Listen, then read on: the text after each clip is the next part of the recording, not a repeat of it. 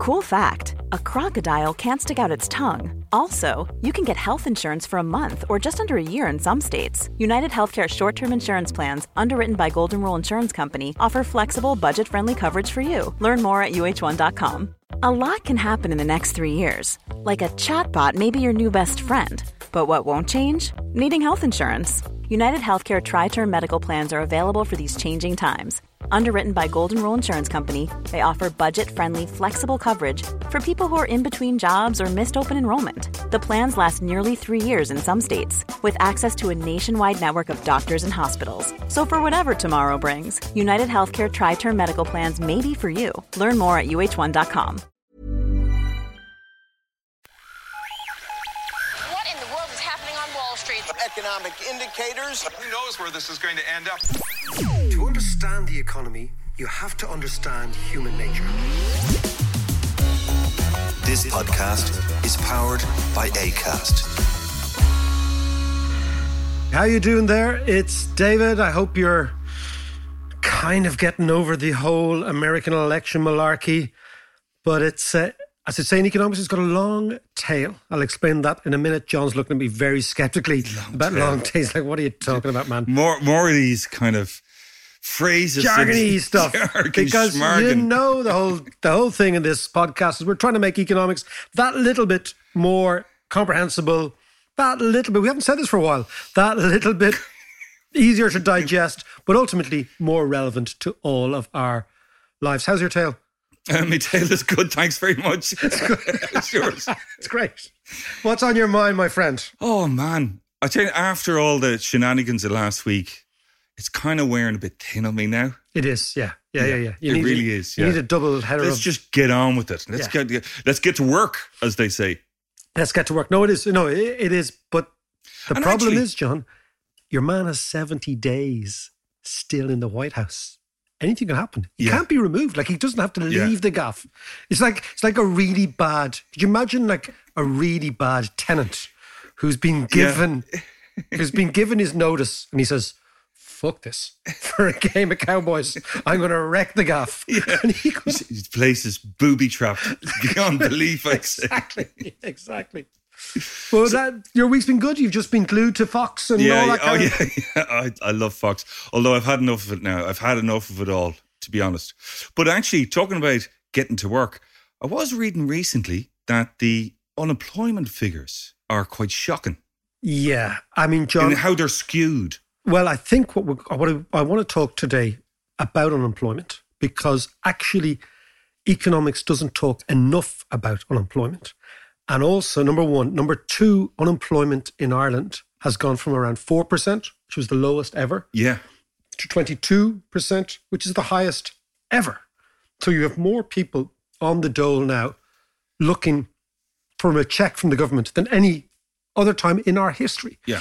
And the thing about unemployment, John, is that if you know a family or an individual or somebody close to you who has been made unemployed, who has been told they are redundant, they are no longer relevant, they are no longer productive, what actually happens is much, much greater than a kick to income, right?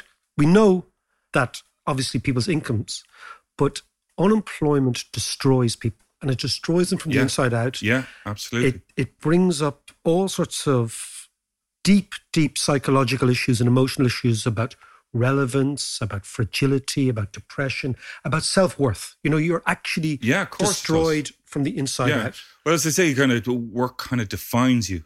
Yeah. And what happens when people are made unemployed, certainly later in their life, and this is what I want to talk about, because this is the big change in Ireland. We'll get on to this.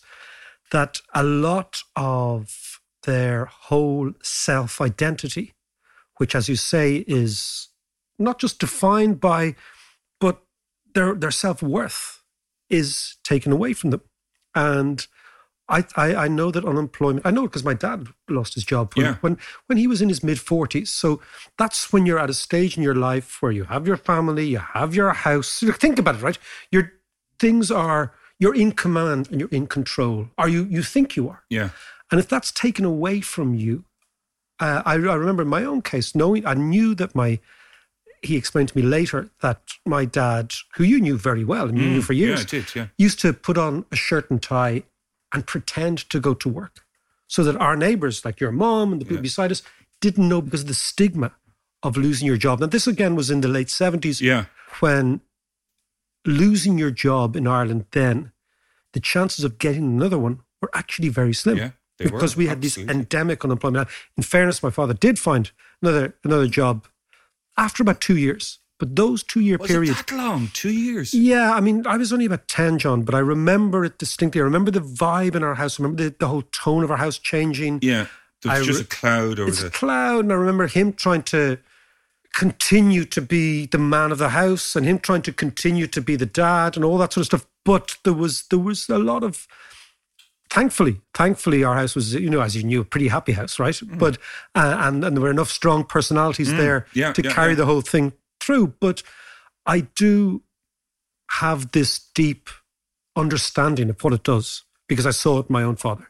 Have you ever been unemployed? Sure, I'm always unemployed. I can't get a job. I know, but I know you've been fired about 1 million times. Yeah. Well, we see, again, maybe, now this is an interesting point you make before we talk about the podcast. My pathological fear of a boss might stem from that.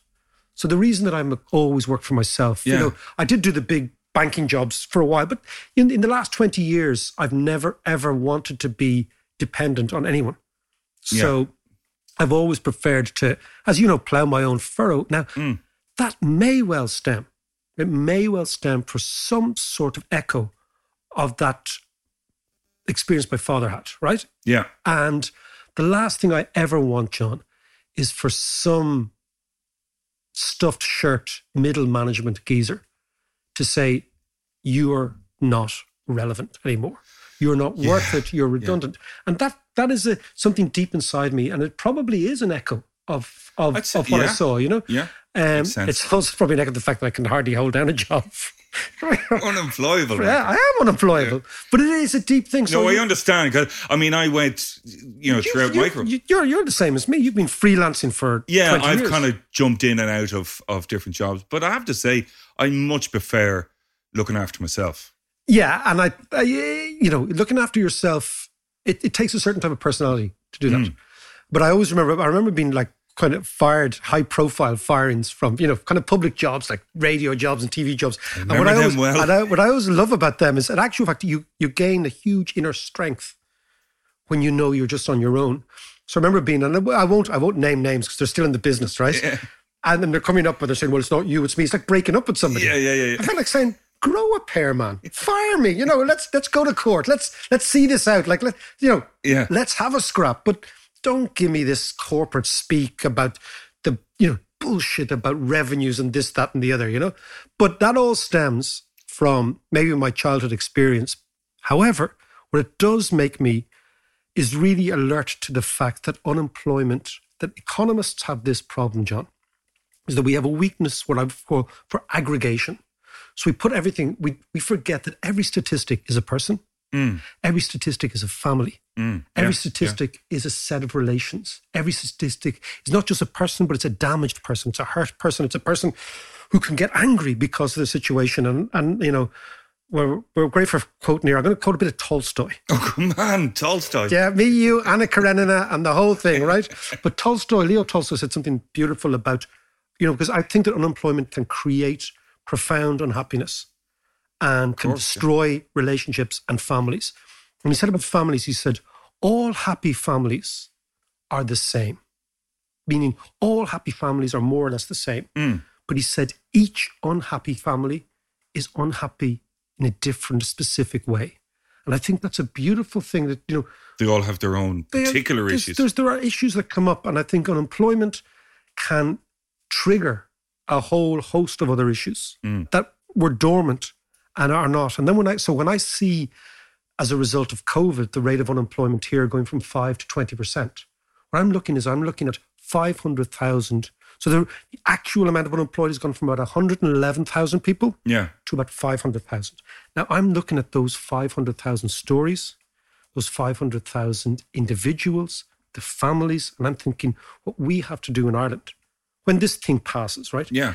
Is put at the absolute centre of economic policy the objective of bringing unemployment right down to as low as we can do because of the social, emotional and psychological consequences of it. Am I naive in thinking, though, that, I mean, I've thought throughout this whole COVID period is that this is all just temporary and it'll be fine. Once it passes, we'll all be back to where we were. But are you saying that it's not? Well, I'm just thinking, John, you know, damages done, I know that. I wanted to, and even the podcast, and whenever I was on TV or doing, you know, newspaper stuff, I wanted to suggest that we were putting the economy to sleep. Yeah. And that we would spend money. But the problem is that businesses that close down don't sometimes reopen. And the reason they don't sometimes reopen is the individuals who start the businesses, they run out of steam. They actually run out of, you know, it takes doing what we do, the juggling stuff, right? It takes a huge amount of energy to do that, right? So a lot of people, you know, they can't pay the rent, they lose their customers, they lose their suppliers, they lose their credit lines, and they just think... Well, as you said before, it's not running out of money as such, it's running out of time. Yeah, you run out of time. You run out of time, and then you also... So my fear is, and it is a fear, is that the medium-term impact of COVID will be a higher level of unemployment than is necessary. That's the point. Right. And the economics profession will not understand that this is the most urgent thing to fix. Because, you know, what annoys me about economists is that they talk about things that don't matter, like debt ratios and you know, rates of inflation that don't exist. There is no inflation, and budget deficits that are eminently financeable, and debt ratios that are financeable. You know, all these things that we can figure out. Yeah. Economists get concerned about it. Why? Because most economists work for somebody else. Right? The vast majority work in a university or a bank or an institution or this sort of thing. So they don't wake up in the morning thinking, how am I going to figure this stuff out? And the vast majority of economists never get made unemployed. So they don't understand what it's like for somebody to say to you, on Monday morning, you have no idea what you're doing. Hiring for your small business? If you're not looking for professionals on LinkedIn, you're looking in the wrong place. That's like looking for your car keys in a fish tank. LinkedIn helps you hire professionals you can't find anywhere else, even those who aren't actively searching for a new job but might be open to the perfect role. In a given month, over 70% of LinkedIn users don't even visit other leading job sites. So start looking in the right place. With LinkedIn, you can hire professionals like a professional. Post your free job on linkedin.com/achieve today. Quality sleep is essential. That's why the Sleep Number Smart Bed is designed for your ever-evolving sleep needs. Need a bed that's firmer or softer on either side? Helps you sleep at a comfortable temperature? Sleep Number Smart Beds let you individualize your comfort, so you sleep better together. J.D. Power ranks Sleep Number #1 in customer satisfaction with mattresses purchased in-store. And now, save 50% on the Sleep Number Limited Edition Smart Bed for a limited time. For J.D. Power 2023 award information, visit jdpower.com/awards. Only at a Sleep Number store or sleepnumber.com. Cool fact, a crocodile can't stick out its tongue. Also, you can get health insurance for a month or just under a year in some states. United Healthcare short-term insurance plans, underwritten by Golden Rule Insurance Company, offer flexible, budget-friendly coverage for you. Learn more at uh1.com. There's a good part of this story, John, which is the following, which is that Ireland, amazingly, in the last 10 years, has been one of the most spectacularly brilliant job creators in Europe, right? The question is about, you know, when we were young, they always talk about job creation because unemployment was very, very high, right? Yeah. But we know that nobody sets up a business to create a job. You set up a business to create a product. Yeah, and hopefully that product sells, right? Yeah. And if that product sells and there's demand for that product, that maybe, then you'll think, well, I'll employ somebody else and somebody else. Yeah. So employment is the end result of a good product. Okay? Yes. It's not the start, right? Yeah. And I think, again, we've got to think in this way. So in order to get the economy going and get the rate of unemployment down, we've got to actually make sure that small businesses are vibrant. And the reason small businesses are important is that right now, all around the Western world, is large businesses are destroying jobs and small businesses are creating jobs. And not only small businesses, but small young businesses, i.e. businesses that are only 2 or 3 years. Explain this to me then about the large businesses. Well, so this is a huge, crucial thing. In the past, okay, remember the good job in the bank or the good job in, the ESB or the good job in IBM or whatever. He's doing very well. He's got a pensionable job. Yeah, he's got a permanent pensionable job. He's got a lovely suit on him, right? He works for IBM or, works for one of those big jobs, right? Okay, or in Ireland, it used to be the banks. The bank, right? it was always the bank. Right? The bink. In the bink, exactly. In the old days, that was the way forward. Now, the most risky place to be is to be a middle manager in a large corporation. They are destroying jobs. So what you see is they shred jobs all the time.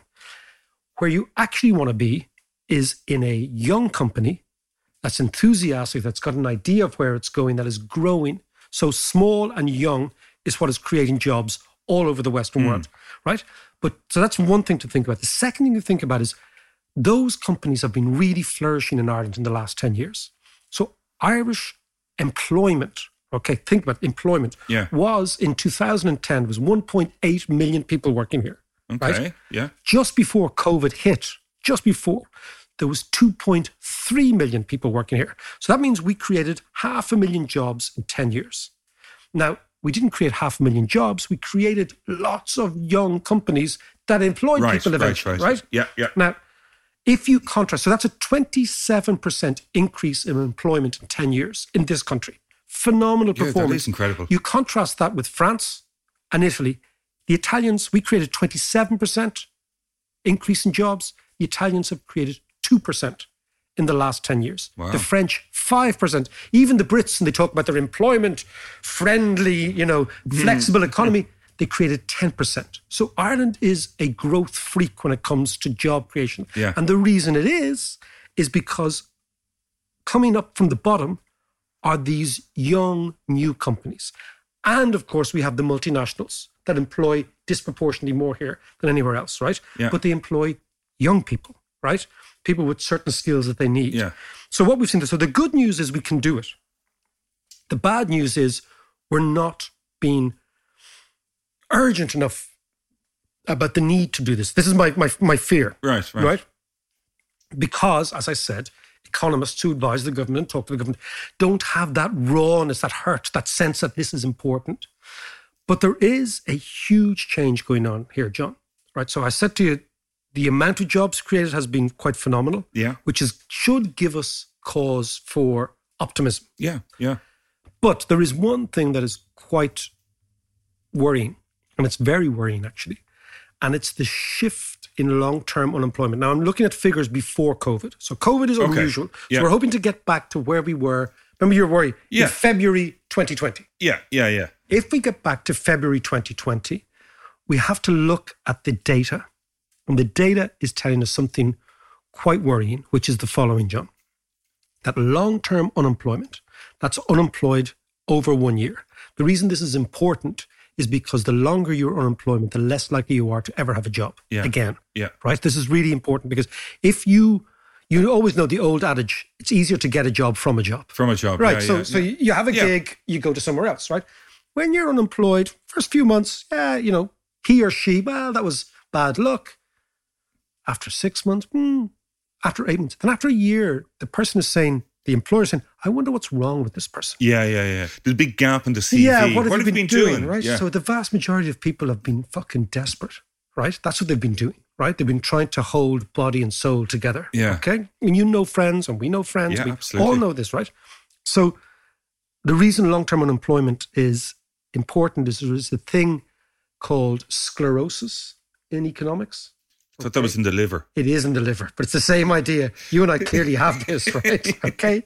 But it's sclerosis. It's when what they call human capital becomes degraded, right? Yeah. So basically, the stuff you were able to do 5 years ago, you're not able to do anymore. You're not a part of the technology. You're not part of what's going on, etc.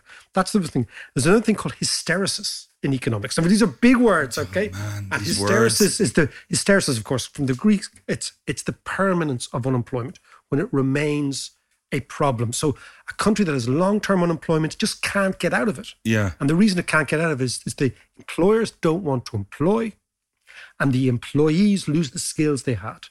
And this can last for years and years and years. So we've got to profoundly avoid that. Now, if we look at the data, and in Ireland, the worrying thing is the long-term unemployed used to be young people. That has flipped completely in 10 years, and they are now older people. So half of the long-term unemployed people in Ireland are over 45. It's not simply due to technology. No. And kind of more out of touch. There's a couple of things going on, but I'm going to give you all the figures, right? Yeah, go on. So in 2010, right, when the last recession hit, 6% of the long-term unemployed were over 60, so between 60 and 65, right? That figure is now 20%, right? Wow, okay. Then 20% of the long-term unemployed were under the age of 25. Now it's 7%. So it's been a total flip. So basically what you've seen is if you're young, this is before COVID, right? Yeah. If you're young, your chances of being unemployed were very, very small. Yeah. But now if you're old, your chances of being unemployed are very, very high, right? And again, what you see is unemployment in people in the 50s is much higher than it was, and in the late 40s is much higher than it was. So what we're seeing is a complete shift in unemployment. Why is this? The first thing is that what we're seeing in old companies, right, is they're laying off expensive staff. So what used to happen is the person joined those big companies and even smallish companies, and companies had loyalty, and you got to you got the carriage clock at the age of 65 and off you went, right? Yeah. That's not happening anymore, right? That's the first thing. Second thing is, during the last 10 years, because interest rates have been very, very low, right? When interest rates are very, very low, what you tend to see is an explosion, huge explosion in mergers and acquisitions, right? Okay, right. And the reason is the following. Mergers and acquisitions of companies are always financed by debt. So if debt is inexpensive, if interest rates are low, right? The managers of these companies, the financial officers will say, look, I work at Vodafone, let's say, and I'm looking at Air or Three or one of these companies. Yeah. And we want their market share. In the past, when interest rates were high, it was prohibitive for those companies to borrow loads of money, take over the other company, and merge them together. Yeah. When interest rates are very, very low, which was the case in the last 10 years, you see an explosion in M&A, right? Mergers and acquisitions. Right, okay, yeah. Now, this has profound implications for middle management, because when you put two big companies together who are more or less doing the same thing, let's say telephones, for example. Yeah. I'm using this for an example. Yeah, sure. They're doing the same thing, the same product, the same structures, everything. The only way that merger can be made legitimate is if the profits of the new entity are higher than the combined profits of the two old entities. Yeah. So how do you do that? You put them together, you cut costs. Well, there's bound to be a certain amount of duplication in roles. So, exactly. So filter that out. So basically you take one team that was a sales team from one mobile phone company and you let them all go. You make them redundant. So the very act of M&A, mergers and acquisitions, has as its consequence the unemployment of lots of people. Because if you look at a big service firm, right, by far and away the biggest cost are people.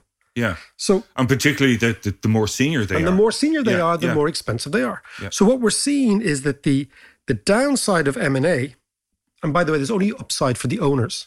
This is the shareholder capital bullshit that I can't stand, right? But the downside of M&A is always shouldered by the workers in these companies because that's how they cut costs. The way in which those financiers justify it is they say, well, the shareholder value has increased. Yeah. So consequently, the share price has increased, right? The profit has increased. Yeah. So therefore, the owners of the company do well. But the owners of the company are only a tiny, tiny minority of everybody who has a stake in that company. Of course, yeah. You know, the consumers, the retailers, whatever.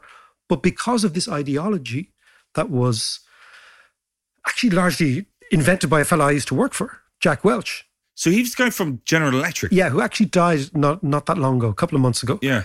I got on really, really well with him. I was still in contact with him up until recently.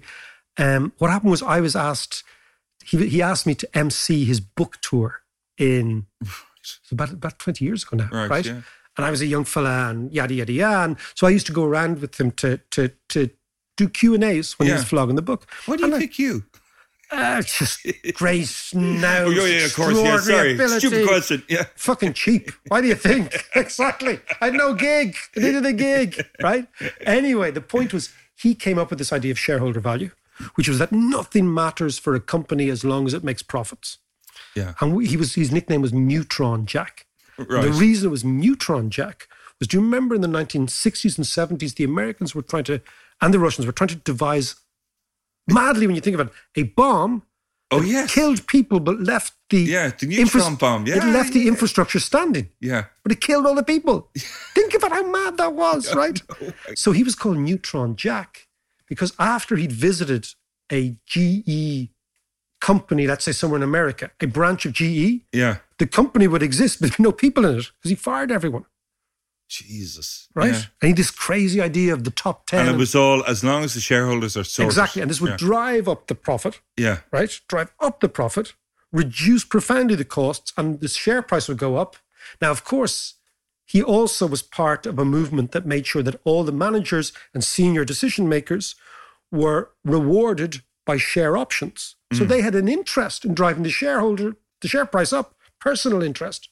And consequently, their communal sense of custodian responsibility to their workforce was totally compromised. Yeah. And I believe it's one of the most disastrous policies that the corporate world has followed in the last 30 years. It's always amazed me how, companies operating under the tyranny of margins. Yeah. So if costs are rising, get rid of the costs as long as you keep those margins. Absolutely. Well, John, I mean, the whole thing about economics, and it's called the business cycle. It's called a cycle for a reason, right? Things go up, they go down, they go up, they go down, right? If you keep a constant margin, what you will find is that when revenues dovetail in a downturn, when they start to decline, your margin will decrease. Yeah.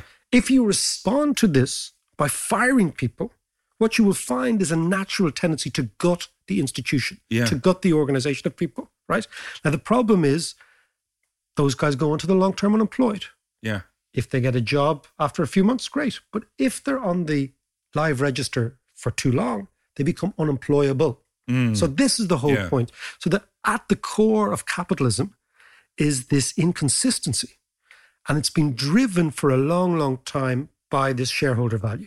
Now, luckily in a country like Ireland, right, we didn't have that many big companies, thankfully. Yeah. And we've had this vibrancy of small companies, thankfully, which has basically allowed the labour market to work. But that's what we thought, because we were just looking at the aggregate level of unemployment. Yeah. But now that I've dug deeper into the data, what we see is that the people who are shouldering the burden of adjustment, the people who are actually paying for all this, are the middle-aged and the older, right? And that has huge ramifications for the society. Well, I was going to say, so apart from the individual itself, what are the long-term effects of long-term unemployment, particularly in that age group? Well, John, you quite like the Fox News. I did. Exactly. But you remember you were talking the other day about Fox News and the ads in Fox News. Yes. All directed at elderly people. Yeah. So what happens in a society if the long-term rate of unemployment skews towards the older, the middle-aged and the older?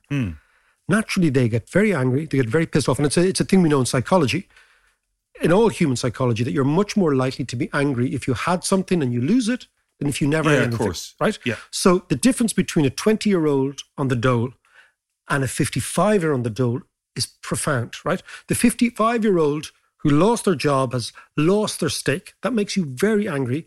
And you kick out and you hit out at who you think is responsible, right? Whereas the 20-year-old, there is a sense of, well, I've got another 50 years to fix this, right?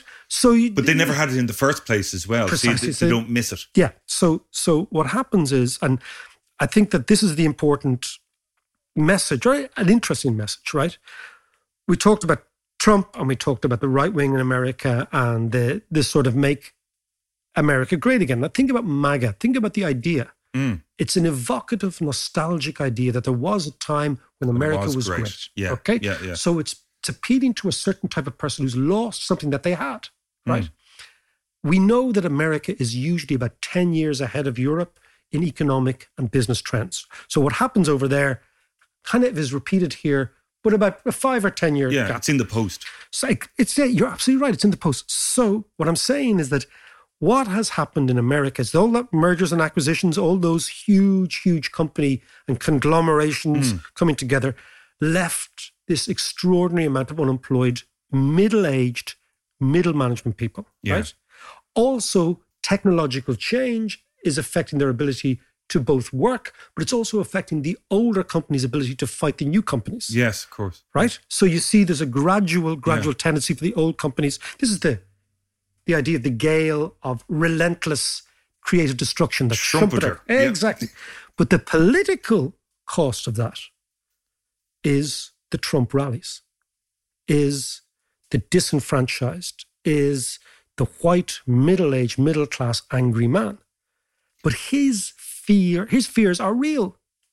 Now, if you look at the data in Ireland, it looks to me that we are just starting this process. And that's the thing. So we will have, the data don't lie, we will have this constituency here in 4 or 5 years' time who are angry, middle class, formerly middle class, middle-aged men in the main who find themselves being told that they are redundant. So who's going to be the Trump? Well, apart from yourself, John, I'm not too sure. I can see it. But what I'm saying is the Trump constituency doesn't come from nowhere. It comes from somewhere. It is the political fallout of an economic choice made by capitalism. That's something we've got to appreciate. Right. And we're seeing the same trends play out here. Nobody's talking about it because nobody does the nerdy thing I do, which is to look at the data and dig a bit deeper. And that's the sort of stuff I like. But unless we see a flourishing of entrepreneurial initiative in the middle-aged, which you see in some parts of America, okay, that they start companies as we get older, okay, right? We are going to see a very fertile constituency for anger here from those people. I mean, again, I'll come back. Half the people who are long-term unemployed in this country are over 45. So between 45 and 65. Yeah. And they're the people watching Fox. Well, let us come back to it. But I'm just put you on warning that what we saw in America is happening right here, right now, in front of our eyes. Now, while I have you, while I have your ear, if you like the podcast, if you like what John and I are doing, if you like the stories, you like the research, if you want to learn economics, if you want to do a twice a month bespoke tutorial called Ask Mac, if you want to do any questions and you want to listen and ask us questions, by all means, we would love to hear from you. So support us on Patreon, which is patreon.com/David McWilliams. It's probably the best few quid you're going to spend.